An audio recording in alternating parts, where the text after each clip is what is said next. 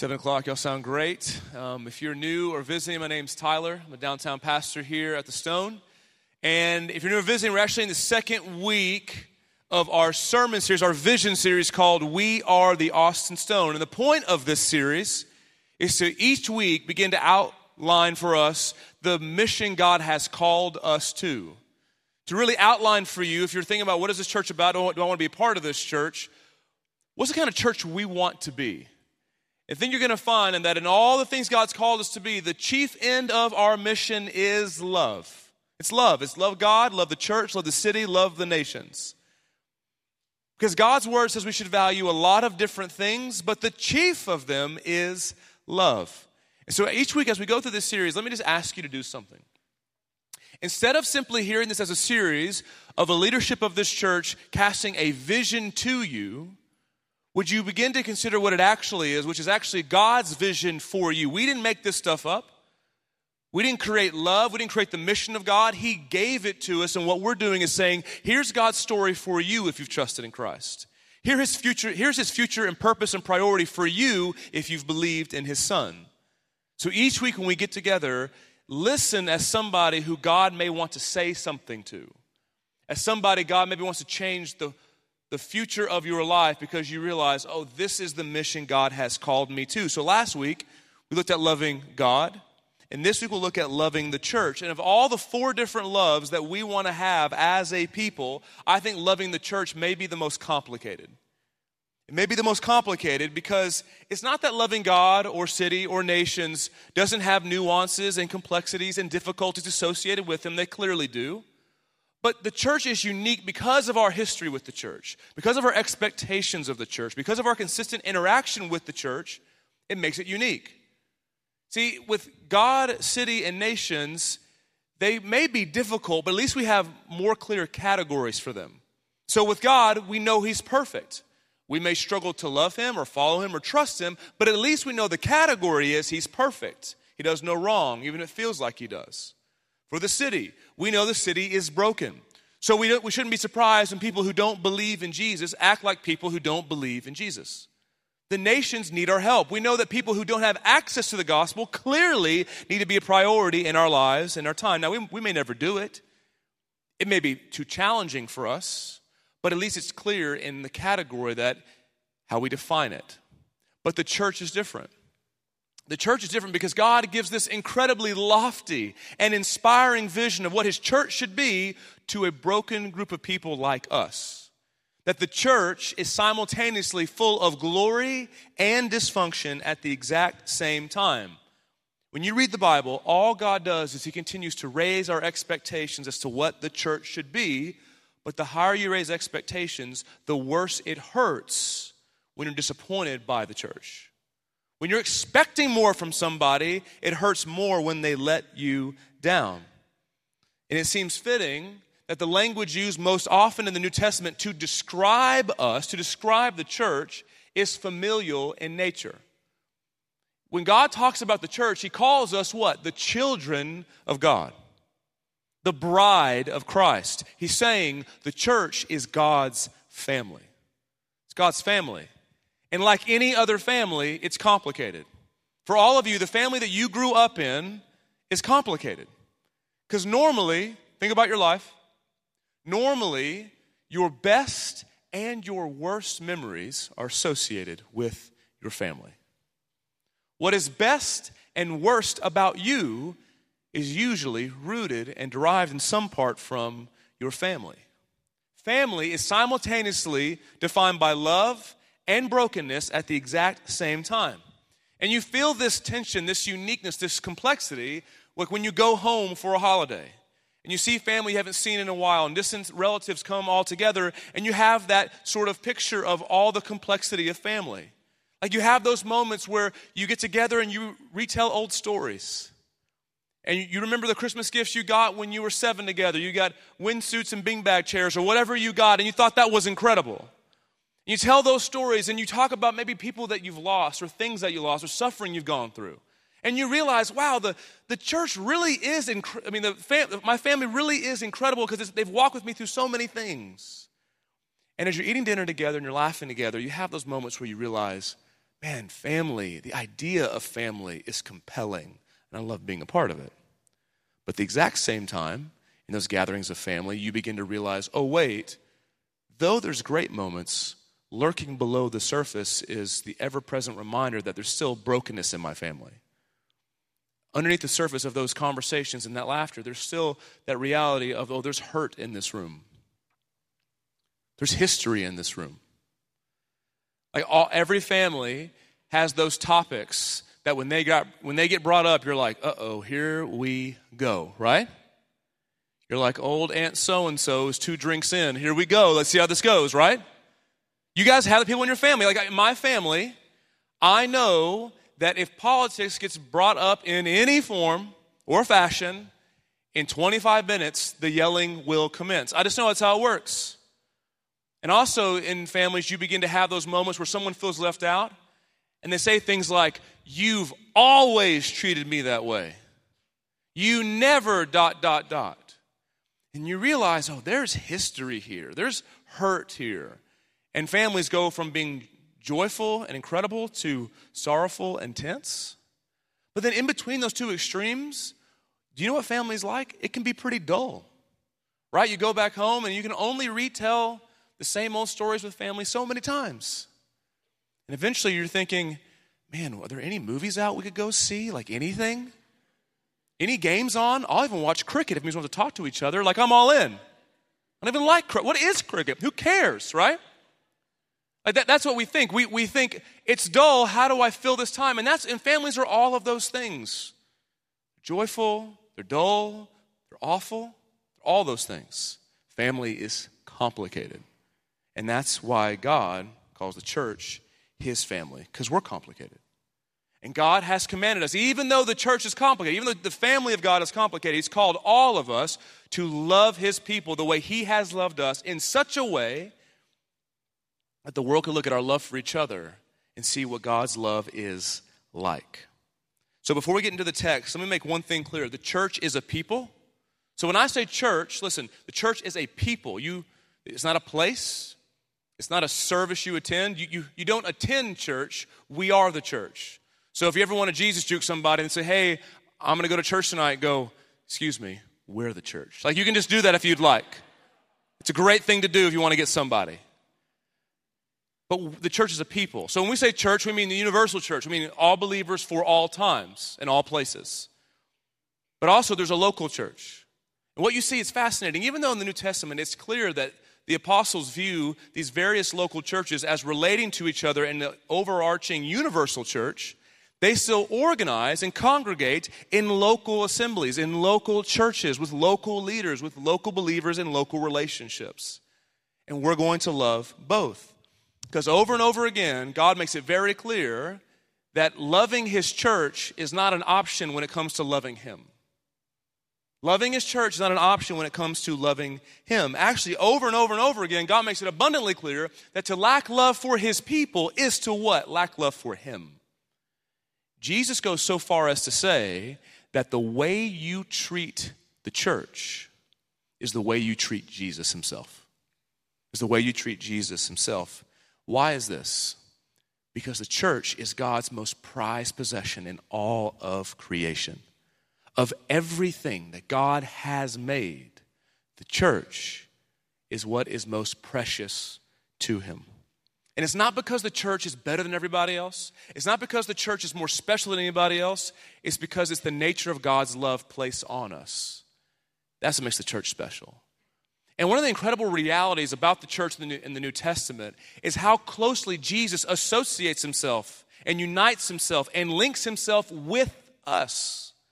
See, not only is Jesus our Savior and our leader, he definitely is both of those things, but he also intertwines his life with ours.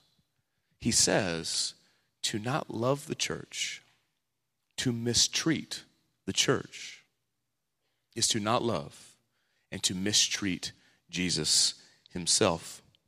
He says this explicitly. You see this explicitly in the conversion of the Apostle Paul.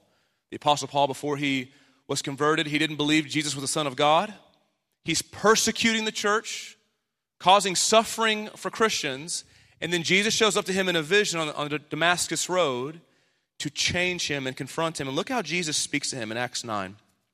Acts 9 verse 1 says this, "But Saul, still breathing threats and murder against the disciples of the Lord, went to the high priest and asked him for letters to the synagogues at Damascus, so that if he found any belonging to the way, men or women, he might bring them bound to Jerusalem. And now as he went on his way, he approached Damascus. And suddenly a light from heaven shone around him. And falling to the ground, he heard a voice saying to him," now notice what Jesus says, "Saul, Saul, why are you persecuting me?" Me. And he said, "Who are you, Lord?" And he said, "I am Jesus, whom you are persecuting." Jesus doesn't ask him, "Why are you persecuting my people?" It's not what he says. See, Jesus wasn't there. He's in heaven at the right hand of God. But he says, if you're going to persecute the disciples of the Lord, those belonging to the way, those who profess that Jesus is indeed the fulfillment of all that God had promised to Israel, if you're going to persecute them, Jesus says, then you're persecuting me directly. That's how closely tied Jesus is to his church. That the way you treat his people is the way you treat him. We are God's children. The church is Jesus' bride. You cannot say that you love somebody and then hate their wife and kids. You cannot say you love somebody and be even indifferent towards their wife and kids. There are few things that will cause me to go from 0 to 60 in my anger level than someone mistreating my wife and children. My oldest daughter, Elle, is 7 years old. And one of the things as she gets older, she's having more and more of her own friendships and relationships in her own life apart from me. And every day I just cry a little bit more and it's okay, right? This is who I am right now. And one of the things that happens is she has more and more relationships that I don't know about and friends at school. What is prone to happen is people hurt her feelings. And as soon as I hear her tell a story of someone at school hurting her feelings, I can't help but get overly involved. It's just who I am. And so she's telling me about someone said this to her. I'm like, oh yeah, where's she live? Oh yeah? I could be there in 10 minutes, I think. I just find myself wanting to be involved because to mistreat my daughter is to mistreat me. So we were at a time away with some family friends of ours, and their oldest son is a couple years older than my daughter, Elle. And he wasn't being really mean to her, but he was definitely using his strength to get what he wanted and kind of picking on my daughter. And as I saw it, my instinct is to go, oh, you think you're strong, 10-year-old? Watch this. That's what I want to do. I'm like, oh, body slam. And my wife Lauren's like, take it easy. He's 10. I go, I'm so strong. I just want to show off. I'm so much stronger than a 10-year-old. Watch this. I have problems. But I just find myself, if you're going to mistreat my daughter, then I want to intervene. Same is true for my wife. When I feel like people are being disrespectful to my wife, I just can't help but want to involve myself. Because you can't say you love me and then treat my wife and kids poorly. And yet, so many people say, I love Jesus, but I can't stand the church. I love Jesus. He's great. I can't stand his people. Then what you're saying is you can't stand him. No, but you don't understand. I mean like the Christians who aren't legit like the other ones. He doesn't make that distinction. You can't say you love Jesus and then hate his wife. And we know that. We get that. You get that in the positive and negative examples. But candidly, I think most of you here probably are not. Well, some of you here, maybe you've had seasons where you've genuinely hated the church and you have a story to back that up as to why you've been in that place. And I'm glad you're here. But for the most part, in this room anyways, I don't think right now you're probably struggling with hatred towards the church. I think what's much more prevalent in this room, in your life, is indifference towards the church. No, you don't hate it. You just think, yeah, I could be a part of it or I could not be. I could go or not go. I could really serve or not serve. I mean, I love the church. It's great. But be very indifferent towards it, towards the people of God. See, you could not be close to me even if you were indifferent towards my family. So let's say I invited you over for dinner. And you walk in, you say hi to me, you're warm to me, but you're not mean to my wife and kids, you just kind of ignore them. They ask you questions, you give them one-word answers. My kids try to give you a high five, you just give them a little pound and walk away. Let's say you you pulled me into the room. You go, hey, Tyler, can I talk to you for a second? I said, yeah, sure. You pull me in the room. I go, hey, yeah, what's up? You say, oh, just your family. Ugh, I just want to sit over here with you. I'm like, whoa. Like, I would think, what do you mean, ugh? Like, oh, they're fine. I just don't want to be around them. They're just kind of loud. I'm like, you could leave, is what I would say. Like, I may not be mad at you if you were indifferent towards my family, but we definitely wouldn't be good friends. Do you know who my closest friends are? They also love my family. Because you couldn't be close to me and be cold or indifferent towards my wife and my kids. God views the church this way. He views your love for him this way. He ties it tightly to his people. 1 John 4 says this, if anyone says, I love God and hates his brother, he is a liar. For he who does not love his brother whom he has seen cannot love God whom he has not seen. And this commandment we have from him, whoever loves God must also love his brother. You can't say you love God and despise his children. You can't say you love Jesus and despise his wife. And the command is not even to love God, it's to just be neutral towards his family. What does it say? Whoever loves God must also love his brother. Even when the church is dysfunctional, even when the church is broken, even when people let you down, you don't abandon them. Because how does a God treat his people? He doesn't abandon you when you fail. He doesn't roll on you when you don't serve the way you should or you sin in the way you said you never would again. What does God do? What does the gospel say? He stays with you. He's bound to his people forever, no matter what. No matter what. So you and I, we love the church because we love God. That's why we love the church, because we love him. And our love for the church is expressed in so many different ways. There are close to 60 commands called the one another commands. There were the apostles tell the church to love one another, forgive one another, and to serve one another, be patient with one another, and kind towards one another. There's 60 of them. And what they do is they give the nuance and clarity and specificity as to what does love look like in different contexts and in different situations we find ourselves in. But of all those commands we could go through, the common principle is this: the way you treat the church is mimicking the way Jesus treated you. That is the principle. If you're ever wondering, how should I love the church? Just think, well, how has Jesus treated me? And then reflect that to the people around you. Jesus shows us this in John 13:34. This is what Jesus says. It's kind of a summary statement of his desire for love amongst his people.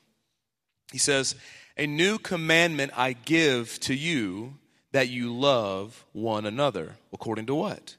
Just as I have loved you, you are also to love one another. So we don't serve and encourage and commit and care and forgive and welcome one another for any other reason ultimately than Jesus has done the same to us.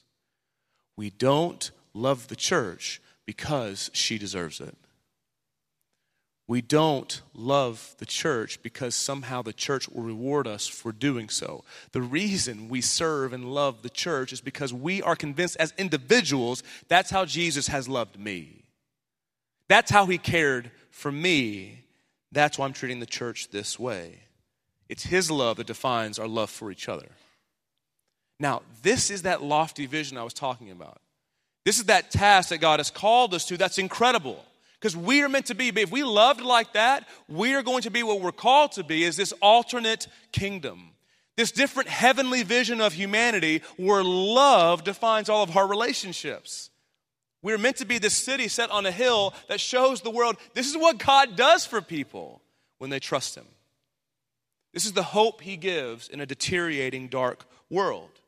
And this vision is inspiring until you try to do it. Until you try to love real people who are around you, that's when it gets tough. When your vision of what the church is supposed to be meets the reality of what the church still is. This is where a local church especially is challenging, because as it turns out, everyone in the church is just as needy and self-focused as you are. They're just as broken as you. They're just as concerned with self as you. And so what happens is you'll watch a video, maybe that we show or someone shows about, here's what biblical community looks like. And it's just like amazing. They're just laughing all the time, reading their Bibles like hugs, and they love each other. And you're like, that's the church. And then you show up to a group and you get there and you walk in and it's not a clean house and people are talking to you. You're like, oh, this is no fun. And then you get in a circle, because that's what Christians do. We just sit in circles all the time in different places. And you gather around, there's a Bible in the middle, and someone goes, so, how's everybody doing? And it's just crickets. And you're sitting there thinking like, oh, these cheese cubes are terrible. That person's not funny. Oh gosh, they're still talking. What am I going to do? Like, I don't want to follow that guy. What a great week he had. Like, they're talking, and you're just thinking like, this is not what I thought that it would be. It's not what I thought. And then what happens is the church begins to not look like what you thought it should look like. We begin to justify no longer loving one another. Listen, we only want to obey God to love one another when we feel like the church deserves it. Listen to what I said. We're fine with obeying God to love one another so long as we think the church deserves it. So, if the church proves to be worthy of my time, if the church proves to be additive to my calendar and my future and my ambitions, if it proves worthy, then I'll actually make the people of God a priority. But that is not why we love the church. We don't love the church because we always perceive her and perceive the people of God as being beautiful and lovely. The reason we love the church is because that's how God sees his people all the time. The way that God sees you all the time because of Jesus' love for you is lovely and worthy of the lives of the people around you.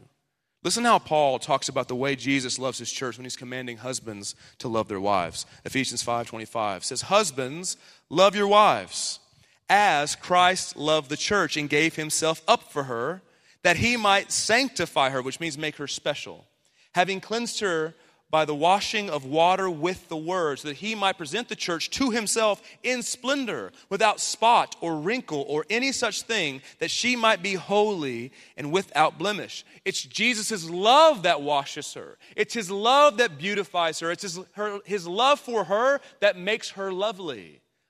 Listen, it was in your most shameful and your darkest moment when God came after you. Jesus gave himself up for you when you were full of blemishes and spots. When you had done everything you said you never thought you would, and when you had failed him in all sorts of egregious ways that you didn't even know you would yet, that's when Jesus died for you. He didn't leave you or forsake you. It's his love that made you lovely. And so we look at the church, we don't say, how has the church treated me? I'm going to respond in kind. We say, how has Jesus treated me? I'm going to respond to them in the same way. But the question remains, how do we love the church when the church has failed us? How do we love the church when the church has wronged us? How do we love the church when they won't text us back? How do we love the church when she's far from who God has called her to be? Well, remember, the church is complicated just like you. Just like you. Do you realize you are full of contradictions? Like even the lofty desires you have for yourself, you fail to meet. Right? And even in your worst moments, even in the church's worst moments, when the only way forward because of the sins of the church is confession, repentance, and severe consequence, even in those moments, there's still hope for the church. Why? Because God is with us. Same reason there's still hope for you when you fail, because God is gracious. Not because there won't be any real consequence, but because God has bound himself to his people through thick and through thin. So even in the worst moments, there's hope. And even in the best moments of the church, even the best moments of your life, guess what? We're complicated people. So even in our best moments, there can still be sin. Even in the church's strongest moments, there can still be dysfunction going on all over the place. Why? Because we live in a broken and fallen world with sinful desires still residing in us. The church is complicated. and especially the community of believers that you're around week in and week out. See, loving the church where you live is always the most difficult church to love. Loving the church where you actually live is always the most difficult church to love. It is so much easier to love someone who's far away for a short period of time.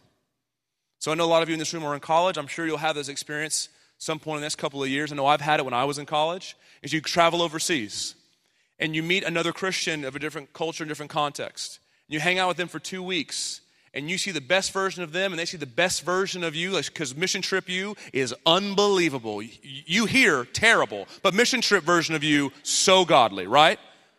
Like, they don't have Netflix there. What am I going to do? I guess serve. Like, that's what you have, right? So you go there and you think, they get how to love. They get how to love. My church back home, terrible. American church, terrible. Come back this gym, terrible, right? Like, you just keep thinking, nothing here is any good. But the only reason you think that is because you don't know them that well yet and they don't know you that well yet. Right? If they just get to know you more and get to see what you were really like day in and day out, they think, oh, really? Kind of annoys when you do that. Like, all of a sudden they feel what you feel. Right? Like you would get around them and you'd see, oh, I thought they were like the most kind person ever. And you see them yell at their neighbor and you think, oh my gosh, no. Like, I thought you were great. Right? Because people only get less impressive the more you get to know them. Sorry. They do.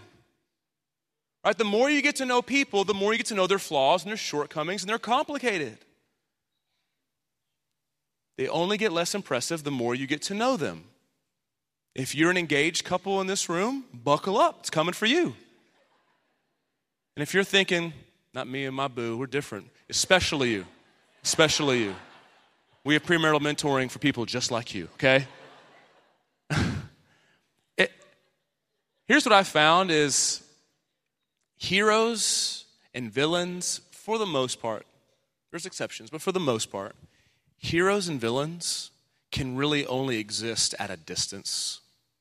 Because the more you get to know people, you realize heroes are more flawed than you realize, and villains are more complicated and wounded and weak than you realized.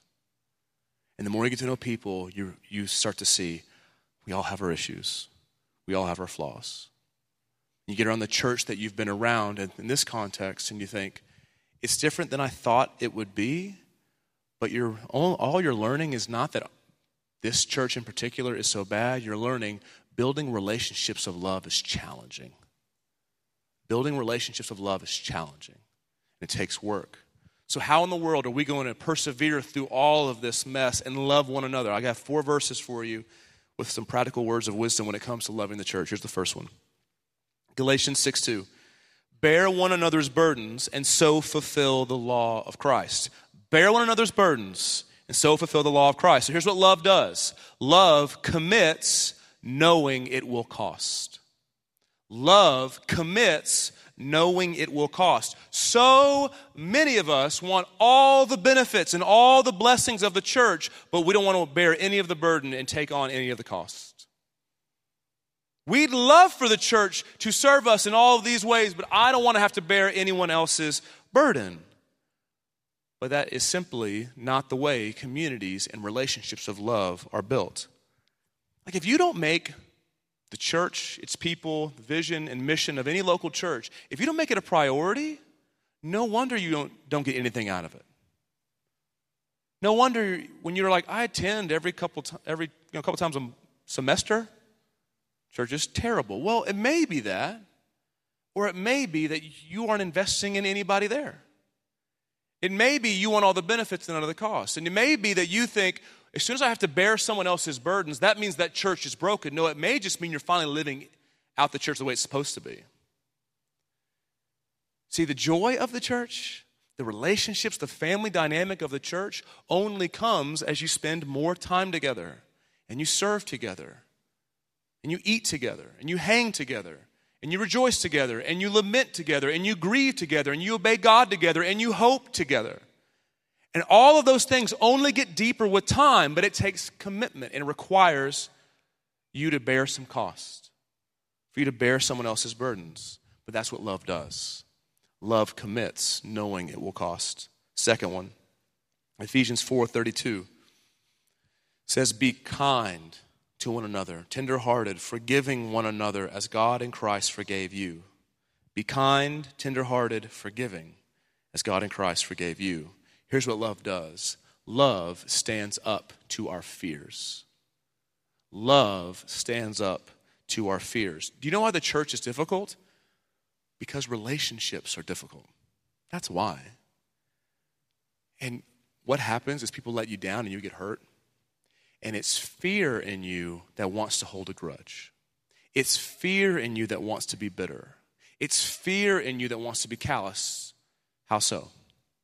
Because the reason when someone wrongs you, you don't want to forgive them, you have a fear that if I forgive them, they'll think what they did was okay. The reason you don't want to be kind is because you have a fear of, I don't want to look weak. The reason you don't want to be tender-hearted is because you don't have a fear of looking foolish again, because you don't want to look like someone who can't take care of themselves.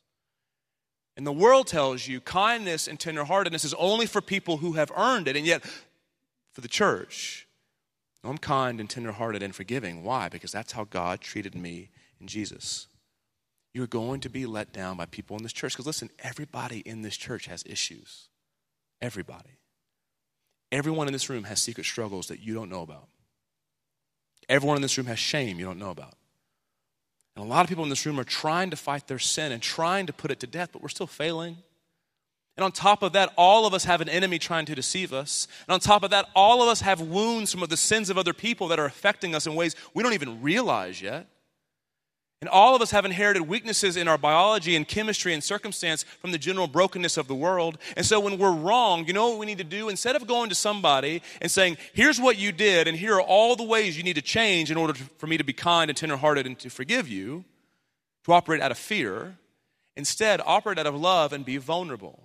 And say, here's what you did, and here's how it made me feel. When you did that, I felt disrespected.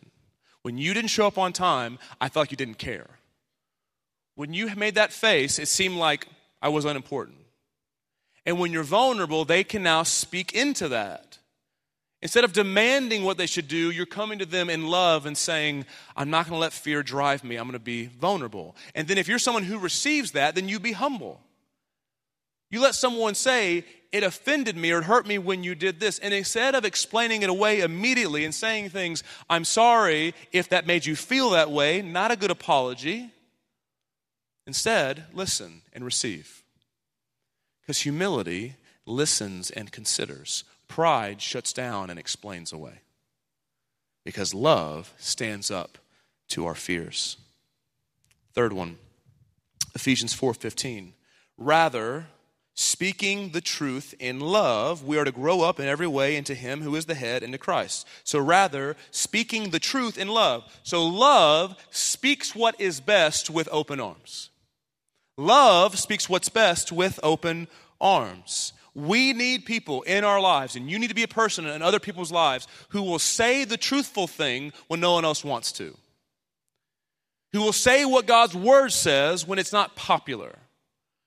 But you have to be someone who will say the challenging truth from God's word, but also be the person who will stay alongside that person as they try to live it out. Don't just throw truth bombs from a distance and not want to have your life get messy. And I think this is one of those areas where in our generation of people, it feels like one or the other right now. It feels like some of us in the room, we want to be people of love, and so we want to empathize and be kind and walk alongside till the end, and that's a great thing.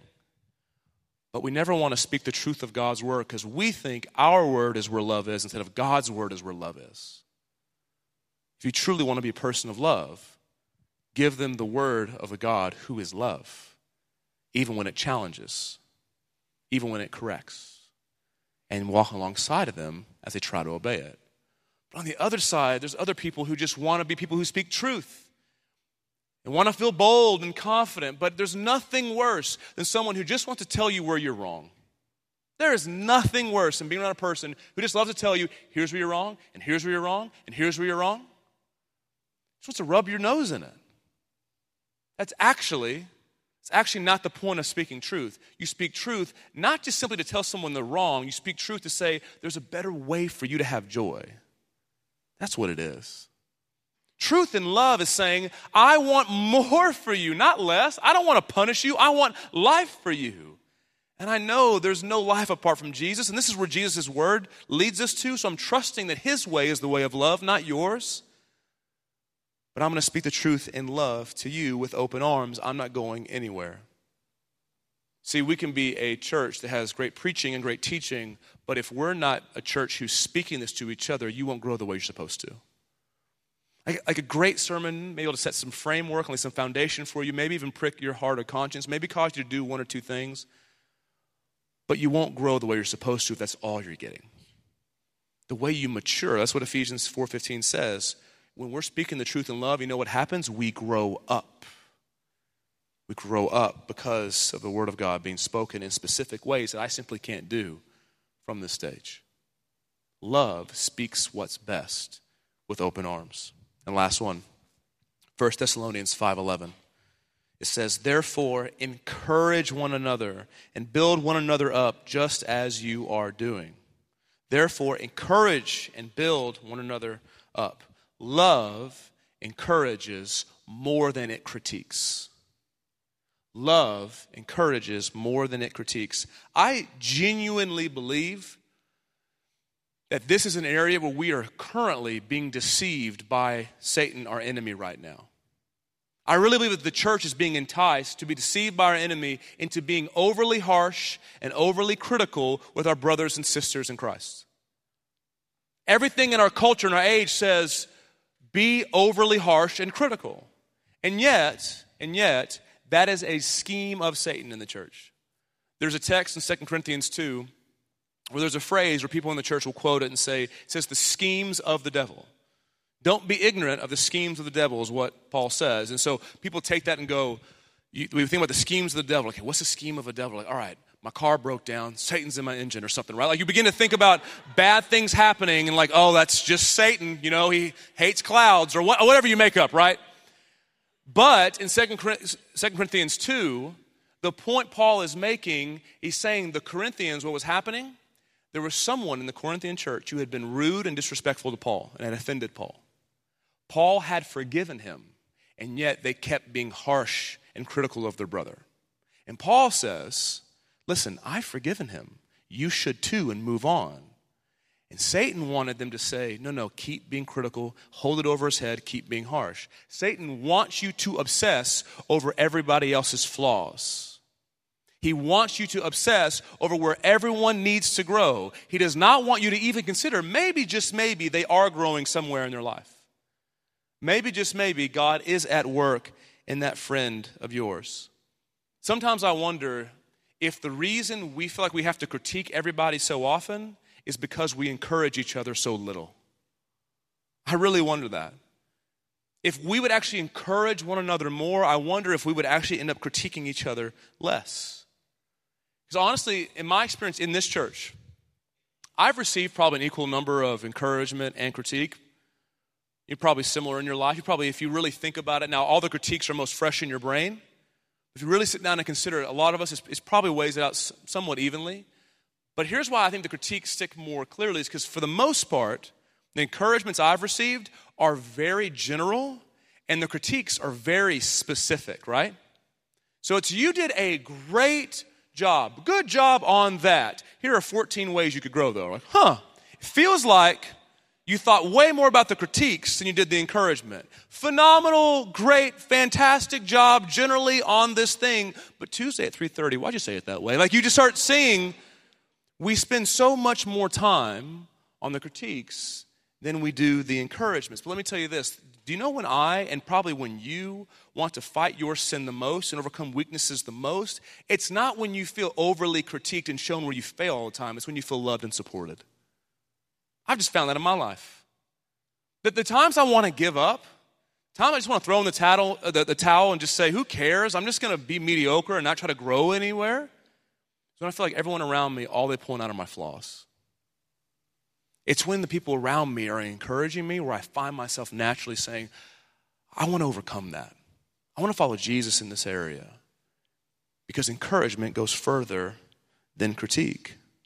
That's why God commanded us to encourage. There is no Bible verse that says, beloved people of God, critique one another so your heads will not get too big. That's not a verse, right? If the Holy Spirit can't keep them humble, you're not going to be able to do it. That's how that works. We're commanded to encourage because I think God knew we would have an easy time critiquing, but we would need to be commanded to encourage one another. Now, I don't know of those four, if one of them is just registering with you, if there's someone that comes to mind you need to do one of those things towards. Or maybe it's not anything that I'm saying. Maybe it's something totally on a tangent to what I've been talking about in your love for the church. But let me just say this. If God has called you to this church, listen, we cannot be the church God wants us to be without you. We can't. We can't. We cannot be the church God has called us to be without you. If you're not playing your role in loving one another, our whole family here is hindered. Because God calls the church also his body. And he says if one part of the body is not working properly, the entire body is affected. What do you see in your body? Even the smallest of aspects of your body affects the whole. Cancer starts as a couple of cells. It's a couple of cells. Though they're very small in relation to the rest of the body, they can have incredible consequences for the rest of the body. Don't let the size of this church make you think you as an individual are not important here. Don't make it think God is so concerned about the individuals of this church that he's saying, if the whole church isn't in and loving one another, then the whole church will be affected. That's how important each individual is to him. Because there are people in this church that need to hear the word of God from your mouth. There are ministries in this church that need to be led and served and built up by you and innovated by you. There are wounds you have received in your life that God wants to use this church to begin to heal you. There's ministry that God wants to use you to fund. There are so many complicated problems in this church. It's not going to be solved by the people on the stage. It's going to be solved by you. All of us have to play our part in being the church God's called us to be. And the only way you will keep doing that, the only way I'll keep doing that, is not because this church is always going to treat you perfectly. It's not because this church will fulfill all of your wildest dreams as to what the church should be. That's not the reason. It's because you taste afresh again and again and again, how does God love me? How does God love me? Because what happens with people, you tend to project onto them the way you think God treats you. So if deep down in your heart, you really believe, you may not say this, it may not be your actual answer, but the way you feel, when you fail, you think God's frustrated with you. You think he berates you. You think he shames you. Well, then how do you think you're going to treat people when they fail you? The way you think God treats you. But if you really believe, no, God forgives me and he loves me, he doesn't hold things over my head, but he keeps serving me and committing himself to me, when you remember that afresh, then you'll realize that's how I treat my brother and my sister. That's the only way we're going to make it. We're not going to be a people of love if it's rooted in the worthiness and the behavior of the people in this room. It has to be rooted in the worthiness and the behavior of God towards us. When you see his love for you, then loving his people makes all the sense in the world. And as we begin to do this messy, slow, long-suffering task of loving one another, we are going to be a part of the most important task in the world. The most important mission in the world, to show the world the love of God. Last verse and we're done. 1 John 4:11. He says, beloved, I love that God always starts with his commands in this text with your loved. Beloved, loved ones of God, if God so loved us, we also ought to love one another. No one has ever seen God. If we love one another, God abides in us and his love is perfected in us. Now, verse 12 seems strange, doesn't it? Beloved, if God so loved us, we also ought to love one another. No one's ever seen God. You're like, what? Like, how does that? It feels very weird in the flow of the text. His point is this. God is eternal, infinite, and invisible. You can't see him. But when we love each other, you'll get a glimpse of him. It's by our love for each other the world will know we are Jesus' disciples. This is the purpose. He's given our love for each other. No small task of just building up the Austin Stone, the massive task of showing the world what his love is like.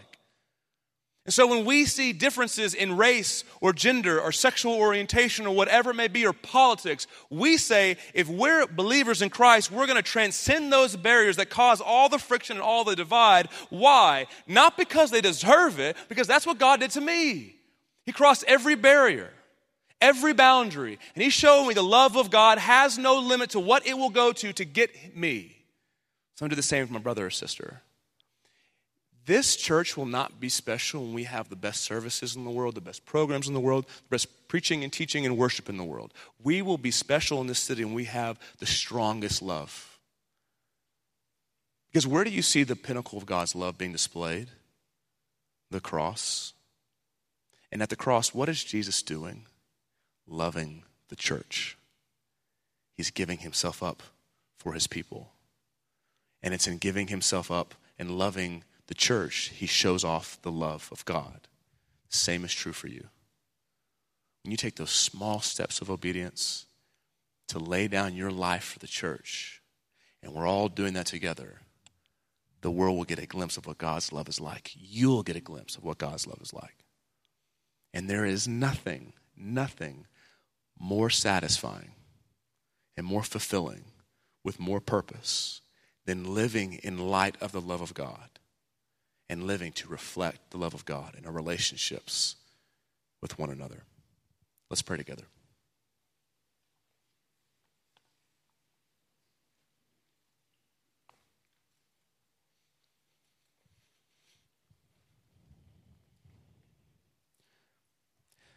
Father, this is a word that comes with a lot of baggage and history. This is a command that has real people in mind. God, even now, I'm sure there are individuals that are coming to mind that we need to forgive. People that we don't need to give up on. People we need to be patient with. People we need to recommit to. And God, before we do anything, before we obey you in any way, help us first to consider the reason we're going to love, the reason we're kind, the reason we speak truth in love, the reason we do any of this. God, is because that's the way you loved us.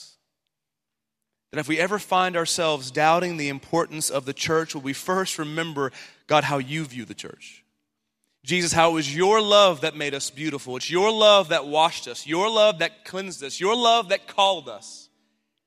It's your love that sustains us. That when we fail, it picks us up. And every good moment has been your love manifested in us. So God, help us not be a people who talk about the love of God but show it to nobody. Help us not be a people who want to live great dreams and stories for you, but don't want to be obedient tonight. And don't want to reach out tomorrow. So God, for those you've brought to mind, help us obey, help us love. And God, in particular, for those in this church, God, who have genuinely been wronged by the church, harassed, abused, and they have every reason to struggle being in here tonight. God, would you make us a people who listen to those who are hurting before we speak? Would you make this a church who hear the stories and instead of trying to justify what happened to them, we just say, I'm sorry. That we would be a people of love who those who are hurting and broken can come and find a spot and they see a people of patience and kindness because Jesus, that's how you treat us. You love us right in the midst of our mess.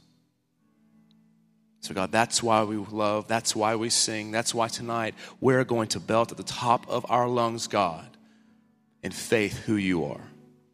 That we want our lives to be built on your love and nobody else's, because we want to be a people known for our love more than anything else. We pray these things in the mighty name of Christ Jesus. Amen. Amen. Church, let's stand, let's sing together.